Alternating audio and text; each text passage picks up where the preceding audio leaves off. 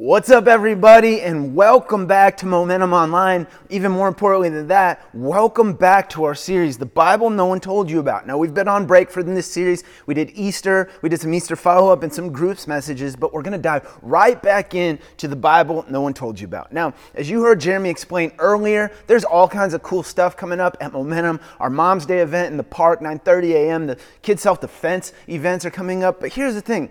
All of that, if you need info about them or to sign up or you hear something you're excited about, you're going to see this QR pop up on the screen from time to time. Don't be alarmed. It's not a mistake. As a matter of fact, it's there on purpose because if you take your phone and scan it, if you're not familiar with these, you just open up your camera app and your phone will usually just grab it and give you a little link at the top. That'll take you to information about everything we got coming up or to registration links. So don't worry when you see that. It's there on purpose for your convenience so you can get connected and stay connected to everything we got going. Now, we haven't been in this series for a while. Let me lay a little foundation. As you may know, our goal at Momentum is not to simply reopen our church, but we want to relaunch our church. We don't want to just say, hey, on this day, our doors are going to open, so come join us. We want to be intentional and strategic about relaunching our church in our community. And so we've said as a team, we're not just a group of people waiting for our church to open, but we're a launch team looking for ways to serve and relaunch our church in our community. Now,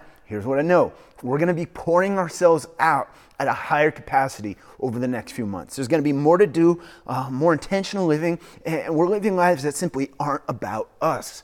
So to do that, it is important for all of us to dig deep wells. If we're going to be pouring ourselves out, we've got to be filling ourselves up. So that is unapologetically what this series on Scripture is about. We want to deepen your well and introduce you to the deep things of Scripture. I'll tell you a little more about this series. It's for you if you've been curious about God and there's been a part of you who's really wondered who God is and what He's about, but you never had time. This series, we're opening up God's Word and we're letting it teach us, guide us, and direct us. No religion, no funny stuff, no tradition. We're just opening up Scripture and letting it speak. I'll tell you also, if you've been hungry spiritually, like if you've been a spiritual person but not necessarily a religious person, if you've been craving spirituality but haven't known where to look, this is for you. And then finally, let me tell you something.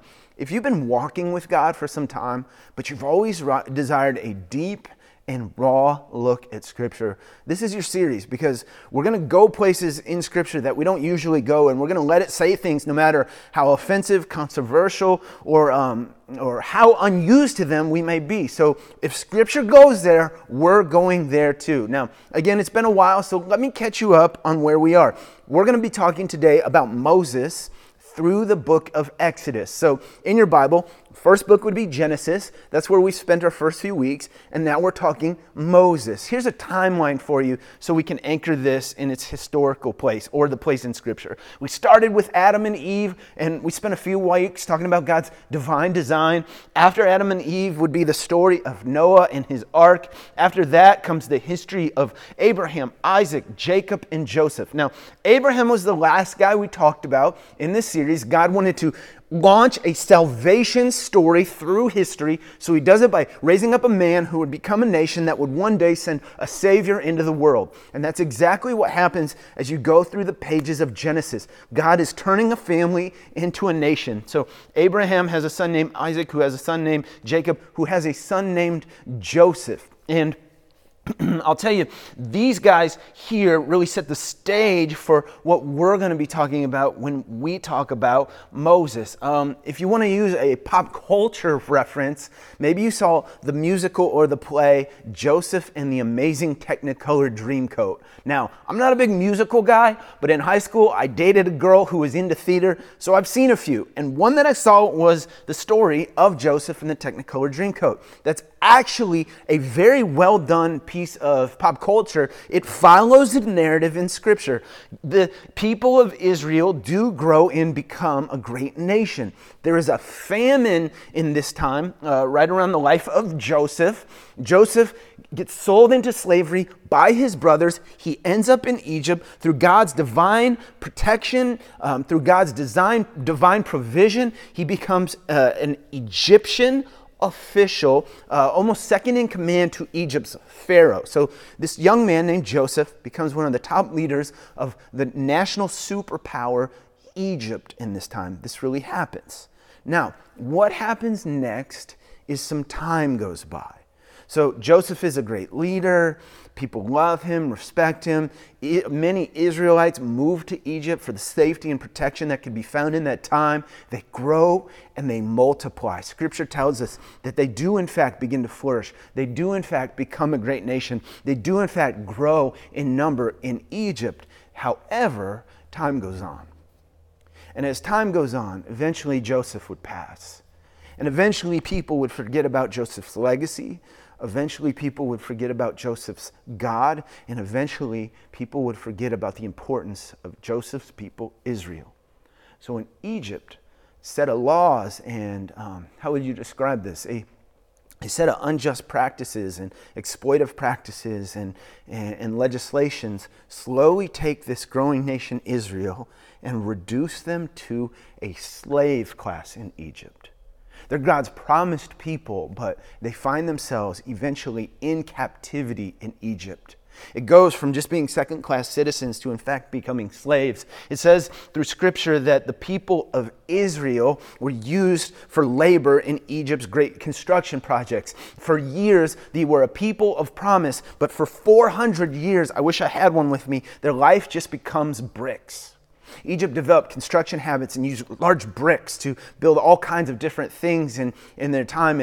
And the Israelite people were the ones who made bricks. And over and over, their life was about building things with bricks, making the bricks themselves, and taking bricks places for Egypt. Over and over and over. No promise, no miracles, no God speaking to them, just bricks. But through history, God decides to move again. Through history, God decides to launch another rescue plan. And through history, in the nation of Israel, a young baby is born, and his name is Moses. Now, in this time in Egypt, the Israelites were growing in number so fast that the Pharaoh decided that the firstborn children and young baby boys should be killed to slow down the growth of this nation. And so maybe you've heard it before. See, I learned about the story of Moses for the first time in the Charlton Heston movie called The 10 Commandments. You remember this guy? We would watch it around Easter time, or maybe you remember it from the Disney movie, The Prince of Egypt. Maybe you remember the story, but Moses doesn't start out this mighty leader. He's a young Israelite baby who's placed in a basket, floated down a river right where Pharaoh's daughter was going to be. Pharaoh's daughter sees Moses in a basket, and all of a sudden this law about killing babies gets real because she sees an actual child, this Israelite baby. She falls in love with this young child and then decides she needs to raise him. So, the story unfolds. Moses is born in the slave class of the Israelites, but raised as Egyptian royalty. And some time goes on. And we don't know, but when you read between the lines, you can tell that Moses must have known about his mixed identity and wrestled with it. But eventually, he's out walking and he sees an Israelite slave being beaten by an Egyptian. He himself is moved in that moment, attacks the Egyptian. The Egyptian ends up dying. Moses feels cornered. He doesn't know where to go. His back is against the wall, so he flees. Now we often see, you can just read a few lines in Scripture in the book of Exodus and see that Moses ran, but you don't want to miss how big a deal this must have actually been. He runs away from his nation, he runs away from his home, he runs away from his income, and he runs away from his God. And he tries to get to a place where no one will know him and no one will see him. Until you get to Exodus chapter 3. Now, I got to talk to you about Exodus chapter 3 for a moment, because we're going to go all the way through the book of Exodus, and it's a large book indeed. But this is just a Bible study tip as we're in this Bible No One Told You About series. Sometimes a certain book of the Bible will have a keystone chapter. You guys are familiar with this because in TV or in miniseries, some miniseries have keystone episodes or keystone moments. My family fell in love with the show The Mandalorian, and there was that moment early in the series when Mando was trying to rescue Grogu, and they have to fight that huge sand creature. I don't remember what the heck it was. I don't know the name of it, but I know there's that large thing, and it's about to attack Mando once and for all. And then right at the last moment, at the end of that episode, Grogu does this little maneuver, and he uses the Force, and everybody freaks out because you realize that something spectacular is coming on the back end of this. There's more here than I thought there would be. Something real is about to happen. It flows from this moment in this episode when we get to the book of Exodus in the 3rd chapter. Chapter 3 is a keystone moment. It's one of those ones you read and you realize things are about to change. Things are about to be different. This moment is going to shape all of the moments that come after. And that's exactly what we see when we get to Moses in chapter 3. See, he's run from Israel. He's in this land called Midian. He's settled down there. He's married a woman. He's got a father-in-law, a bunch of people who doesn't know him. He's essentially started his life all over again, and he's out tending some sheep. Exodus 3 verse 1 says this, "Now Moses was tending the flock of Jethro, his father-in-law, the priest of Midian. And he led the flock to the far side of the wilderness and came to Horeb, the mountain of God. There the angel of the Lord appeared to him in flames of fire within a bush. Moses saw that though the bush was on fire, it did not burn up. So Moses thought, I'll go over and I'll see this strange sight. Why does the bush not burn up? When the Lord saw that he had gone over to look, God called to him from within the bush, Moses, Moses. And Moses said, Here I am. Do not come any closer, God said. And oh, by the way, take off your sandals, for the place where you are standing is holy ground. Then he said, I am the God of your father, the God of Abraham, Isaac, and Jacob. And at this, Moses hid his face and was afraid to look at God. You know, honestly, we could make a sermon on these words, and it's just the introduction. First of all, I heard it said Moses was probably not a really quick perceiver because, you know, we'll credit him for seeing a bush and noticing something's up there. But then when he encounters himself in God's presence in front of a bush that seems to be burning up, a quick perceiver would have said, man, you are eternal and I am not. You are going to just keep burning and burning and burning. You didn't have a beginning. It doesn't appear that you have an end. Although I am just a mere mortal in your presence, it appears that you could consume me, and if you can burn this bush from nothing, you could consume me as well. There's a lot that Moses could realize, but we will say, to his credit, he eventually realizes that he's in the presence of God. So he takes off his shoes and hides his face, and he begins to have a life-changing encounter with God. In verse 7, it says this, the Lord says, I have indeed seen the misery of my people in Egypt. And I have heard them crying out because of their slave drivers, and I'm concerned about their suffering. So I have come down to rescue them from the hand of the Egyptians and to bring them up out of that land into a good and spacious land. Maybe you've heard these words before, a land flowing with milk and honey. The home of the Canaanites, Hittites, Amorites, Perizzites, Hivites, and Jebusites. So then, God makes it known that he's watched what's going on in Israel. He's come to deliver, and he's come to use Moses to do so. I love Moses' response right here because it's so human and it's so unpolished. Moses said to God, hang on now, suppose I go to the Israelites and say to them, the God of your fathers has sent me to you, and then they ask me, what is his name? Then what should I tell them? Then God said to Moses, I am who I am. That is what you are to say to the Israelites. I am has sent me to you. Now, we just blew through so much theology in these simple verses. I want to unpack it with you. In these verses, we just learned God's nature, God's character, and God's name. God's nature, God's character, and God's name. Let's talk about him. Let's talk about God's nature. I want you to observe some of the language in this passage, these action words that are associated with our God. See, God shows up to Moses and he says something powerful. He says, I have indeed seen the misery of my people in Egypt. I have heard them crying out because of their slave drivers, and I am concerned about their suffering. That's God's nature. He's a God who sees, who hears, and who is in fact concerned with the affairs of humanity.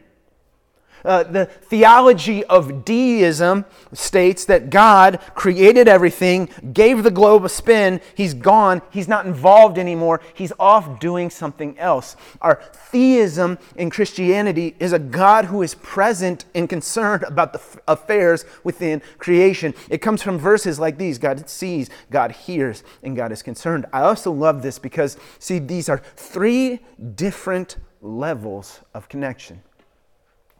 I want you to think about if you've ever taken a child to a park outside. Any good parent, any caretaker who's worth a darn would experience all three of these emotions. See, I don't just stay where I can see my kids at the park. I could see my kids from a mile away, but I stay close enough to hear them. So if something were to happen to them, or if I were looking down and I hear a kid fall and cry, I know that kid's cry and I can hear it as well. See, you can see from a distance, but to hear you have to be closer. But God just doesn't say, hey, I'm watching, I'm observing, I'm listening to the suffering of my people in Egypt. He goes another step further and he says, and I'm concerned about it. It's a whole other level of connection. At the park with your child, they fall. You see them fall. You can hear them fall. But if it doesn't move you, there's something missing.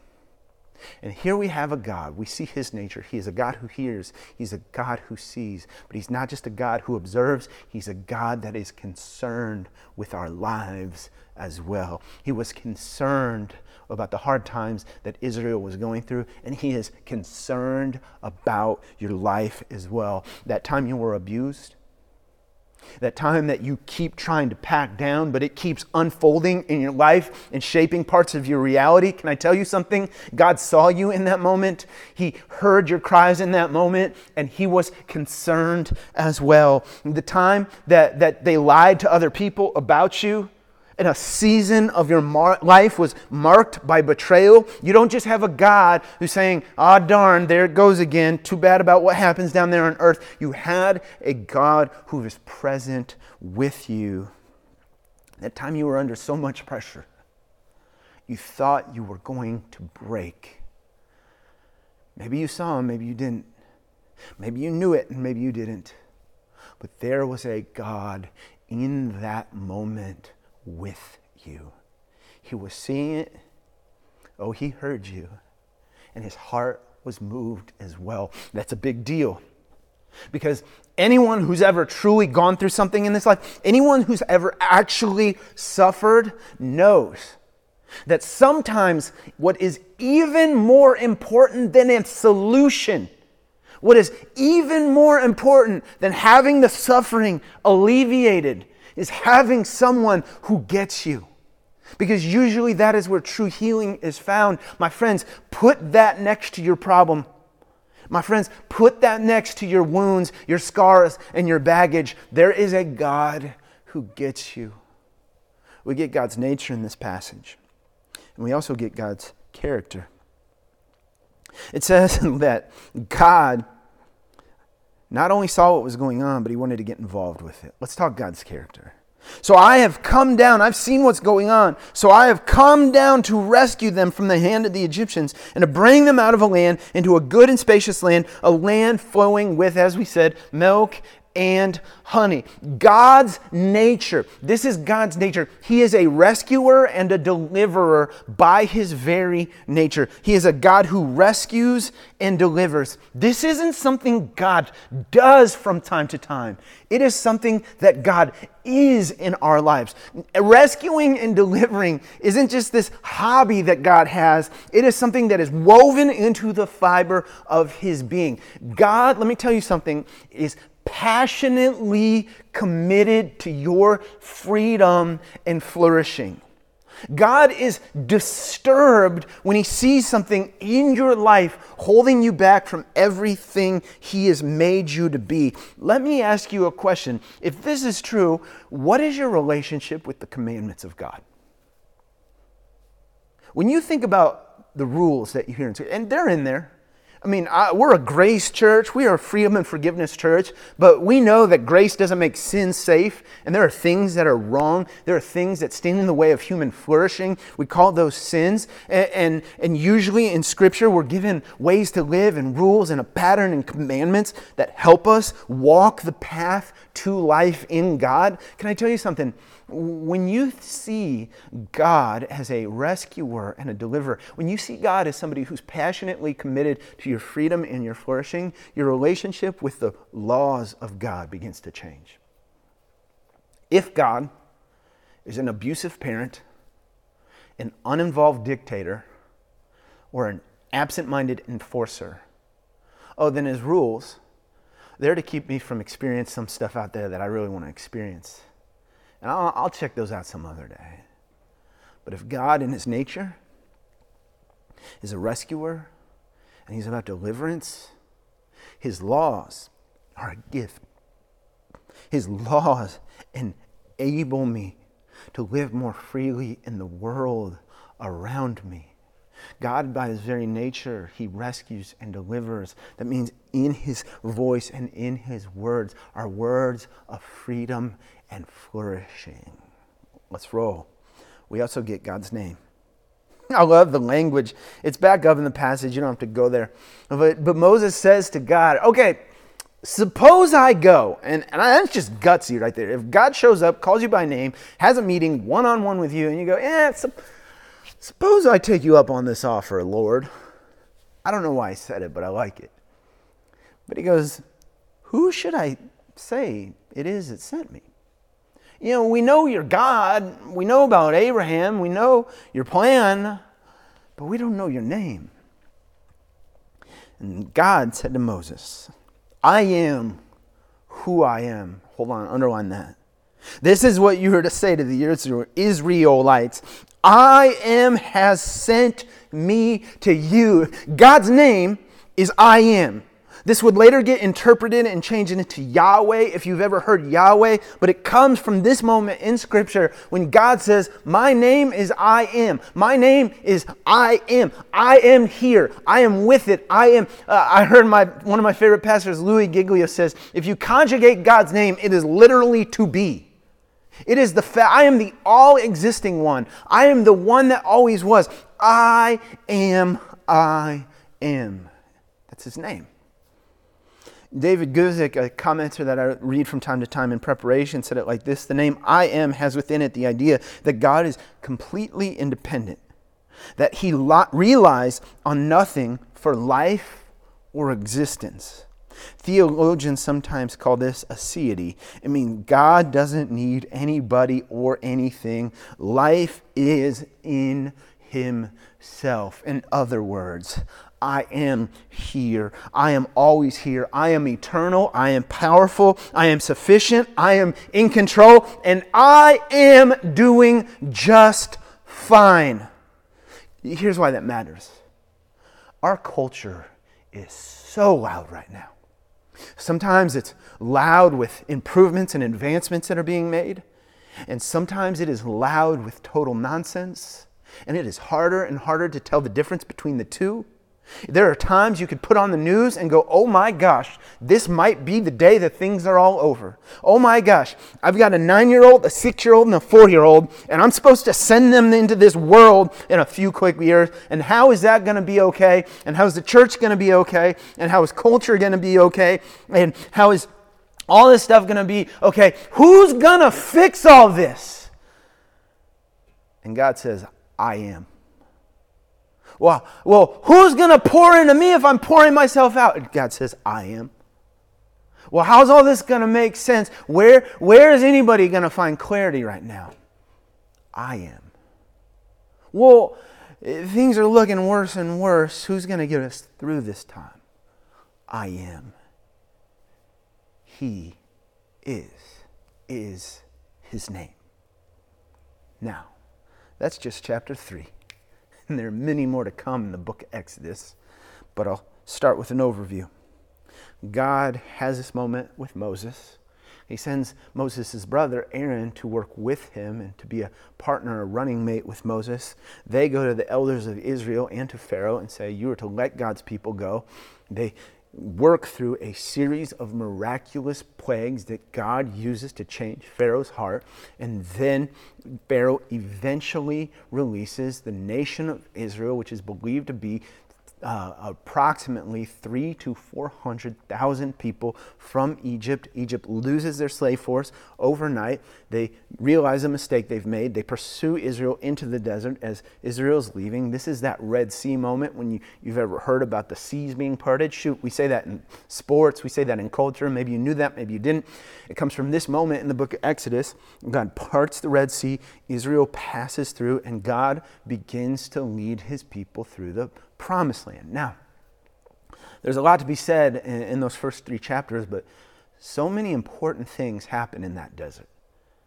Israel would wander through that desert for over 40 years, and a lot happens there, especially when you look at what happens in that desert in the context of God's great salvation story. In that desert, God gives his people the law. This is in that 10 Commandments movie. You may remember Charlton Heston going up on the mountain and God giving the law to his people. We would call that Torah. We would call that in our Bibles, the first books, the Pentateuch. It has a lot of names: Genesis, Exodus, Leviticus, Numbers, and Deuteronomy. Would be the law that God gives Moses up on a mountain for the people of Israel. Now, there's a couple of things to think about. Okay, Bible no one told you about. Let me hit you with some stuff nobody told you about. When we think law, we think rules. We think through the law we attain the goodness of God. But can I tell you something? Did God give the law before he delivered Israel or after?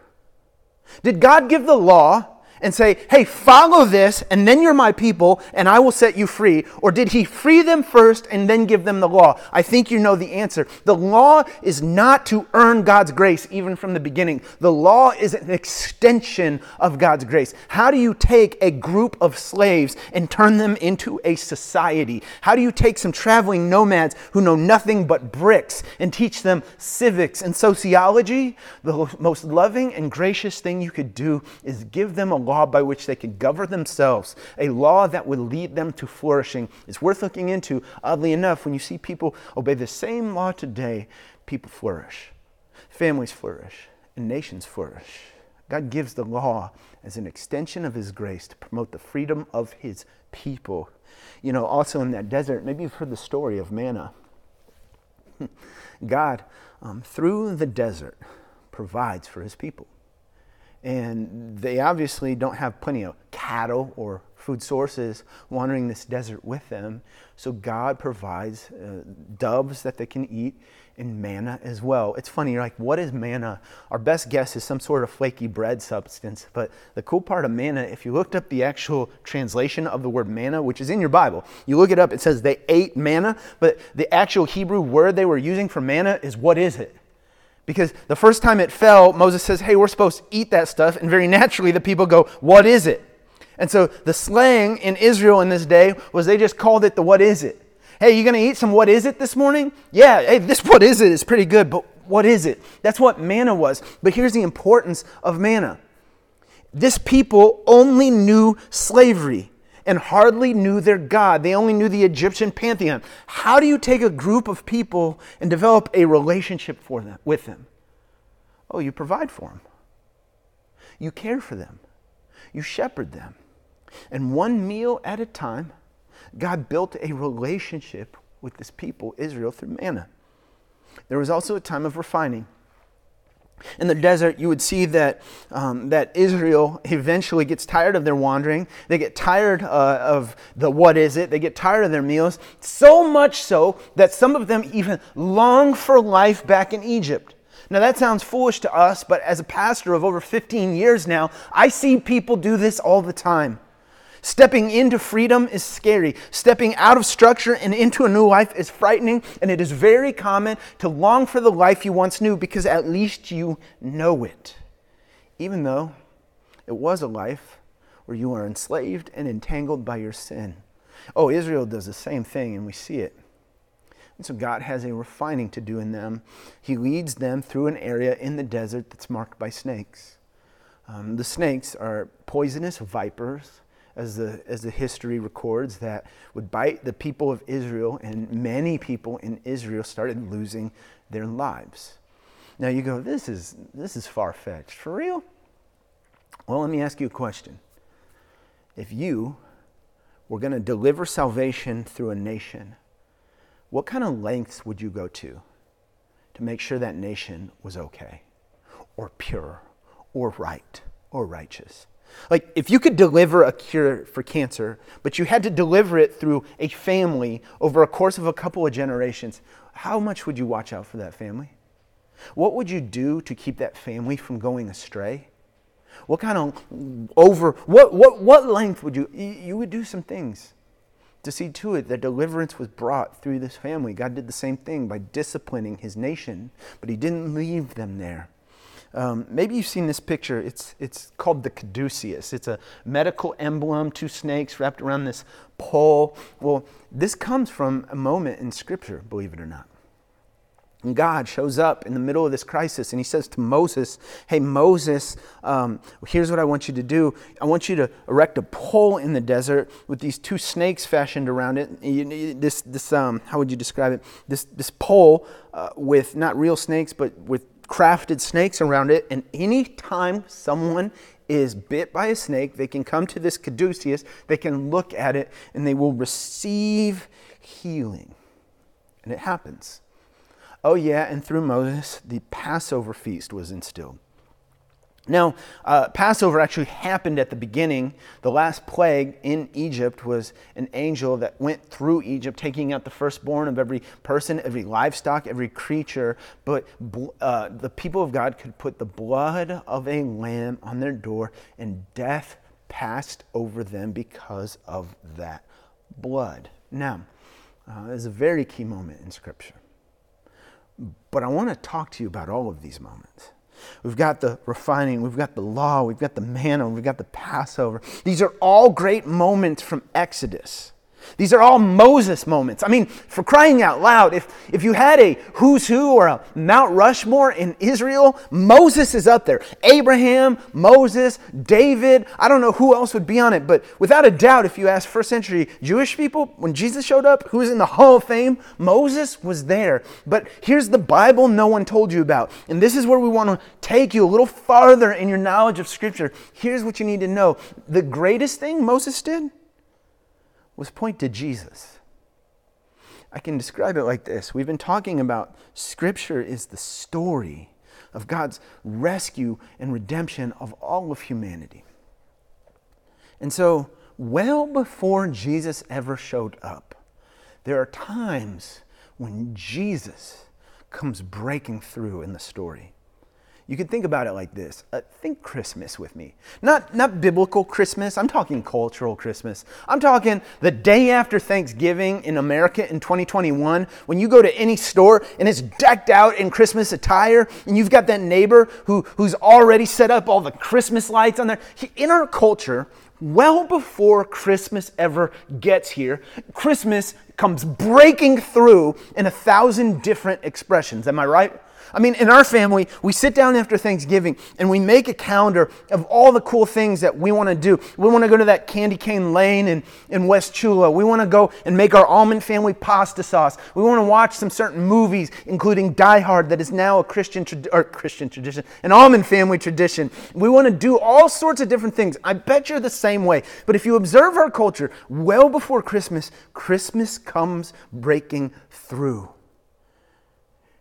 In the narrative of Scripture, well before Jesus and salvation, history cannot hold in the gospel. And in parts and in pieces, it comes breaking through. It does so in the exodus of God's people in chapter 3 here. Can I show you a few things? We talked about how Moses gave the law. But that was just pointing to what Jesus would ultimately do. Hebrews 10:16. says, this is the covenant I will make with them after these days, says the Lord. I will put my law in their hearts and write it on their minds. See, Moses gave an actual tangible law you can follow. But what this scripture says is in Christ, a new birth happens in you. When you say yes to Jesus, I want him, I want to trade my insufficiency for his sufficiency. I want to give him my failure and receive his faithfulness. A miracle happens in you, where the power of God's heart is now written on yours. Your mind is renewed. Think of John 3, Jesus and Nicodemus, and Jesus is trying to explain to him, when you receive Christ, a new birth happens in you. This is what he's talking about. The way of God is written on your soul. You get a brand new conscience. It's like your soul is a guitar and it is brought in tune with the ways of God. Yeah, Moses brought the law. Jesus writes the law on our hearts. It goes on in John 6:32. Jesus says this, very truly I tell you, it's not Moses who has given you the bread from heaven, but it is my Father who gives you true bread from heaven. For the bread of God is bread that comes down from heaven and gives life to the world. Jesus looks at the manna that God gave people through Moses, and he says, a new bread is here. Yeah, Moses gave you tangible bread to eat, but I'm the bread of life. And so when you fellowship with me and you find yourself in relationship with me, you are sustained, you are cared for, and you are truly satisfied. One thing we know about bread is it satisfies. Come on now. Bread sticks, garlic knots, fresh bread, warm bread, raisin bread, muffin bread. I'll go on with you. What do they all have in common? They satisfy. What does Jesus say here? He says, yeah, Moses and that manna, it was really just pointing to me when one day you could find true satisfaction for your soul. Jesus even took that moment, that bizarre moment with the caduceus and the snakes that would lift up. Remember when people were bitten and they were dying, they could look to the snakes on the pole and live. Jesus goes, yeah, that was actually just pointing to me. John 3, just as Moses lifted up the snake in the wilderness, so the Son of Man must be lifted up. In that time, people could look to those snakes and be healed. Now we look to Jesus lifted up on a cross and we find everything we've been looking for. I save the Passover for last because it's where all of these things come together. Jesus has a last Passover meal with his disciples. You can read about it in John 13. And he says, you know the Passover? Yeah, that was about me. Because in that day, remember, blood was painted over doorways, so death would pass over people. Well, Jesus says, now it is my blood. And my blood's going to be spilled, and it is going to make a day where death will no longer have authority in your life. Here's the Bible no one told you about. All of those moments in Moses' life, they are history. They happened. But they were salvation breaking through in history that would one day ultimately point to Jesus on a cross when all of these moments found their true fulfillment. Now, Jesus follower, that's a lot of Bible information. What do we do with that?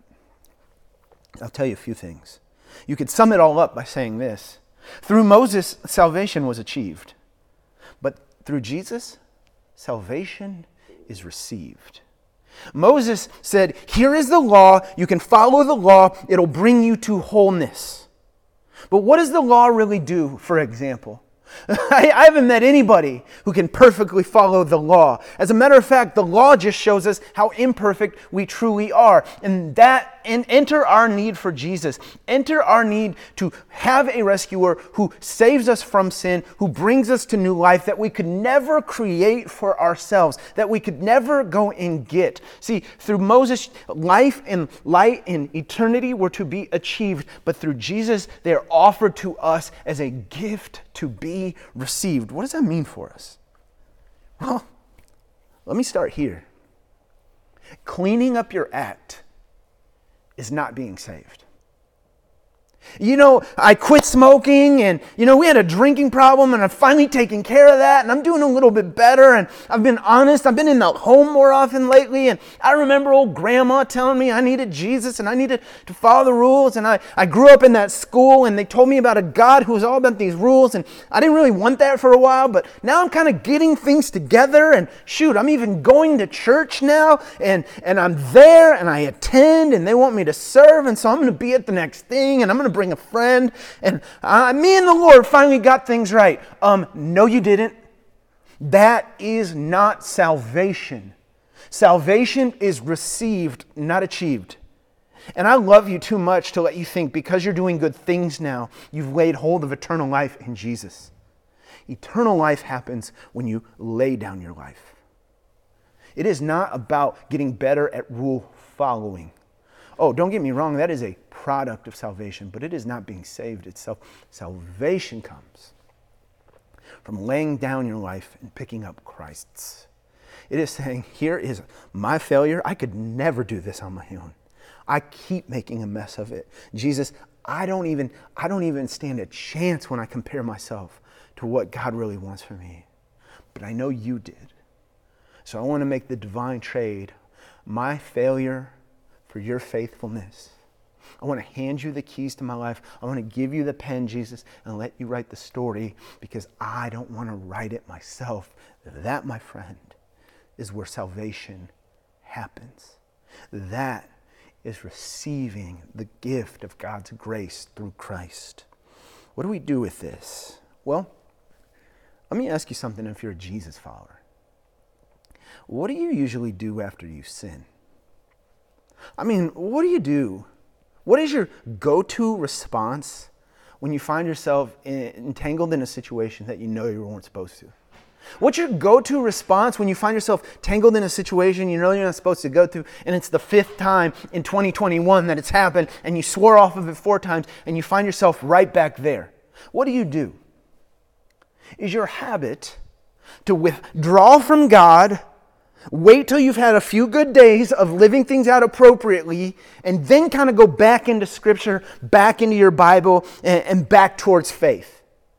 Because, my friends, in Jesus, He already fulfilled all the requirements of the law on your behalf. See, in Jesus, you can run to God when you sin. You don't have to run away from Him.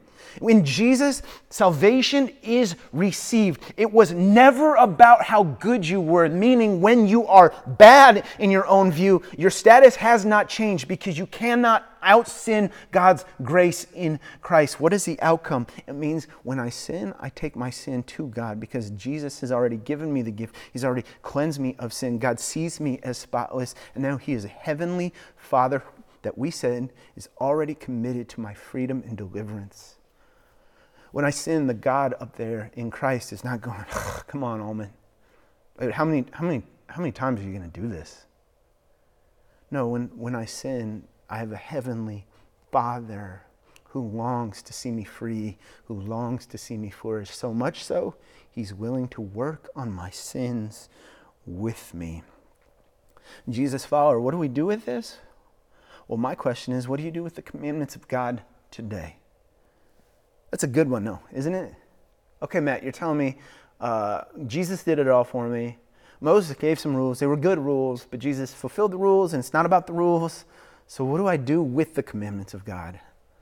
Well, I want to take you back to Israel. The rules are not what claimed Israel as God's people. The rules were not what saved them. God had already claimed them. He had already saved them. Oh, the rules. They were a gift of grace to promote their flourishing and freedom. My friends, they're that in our lives today.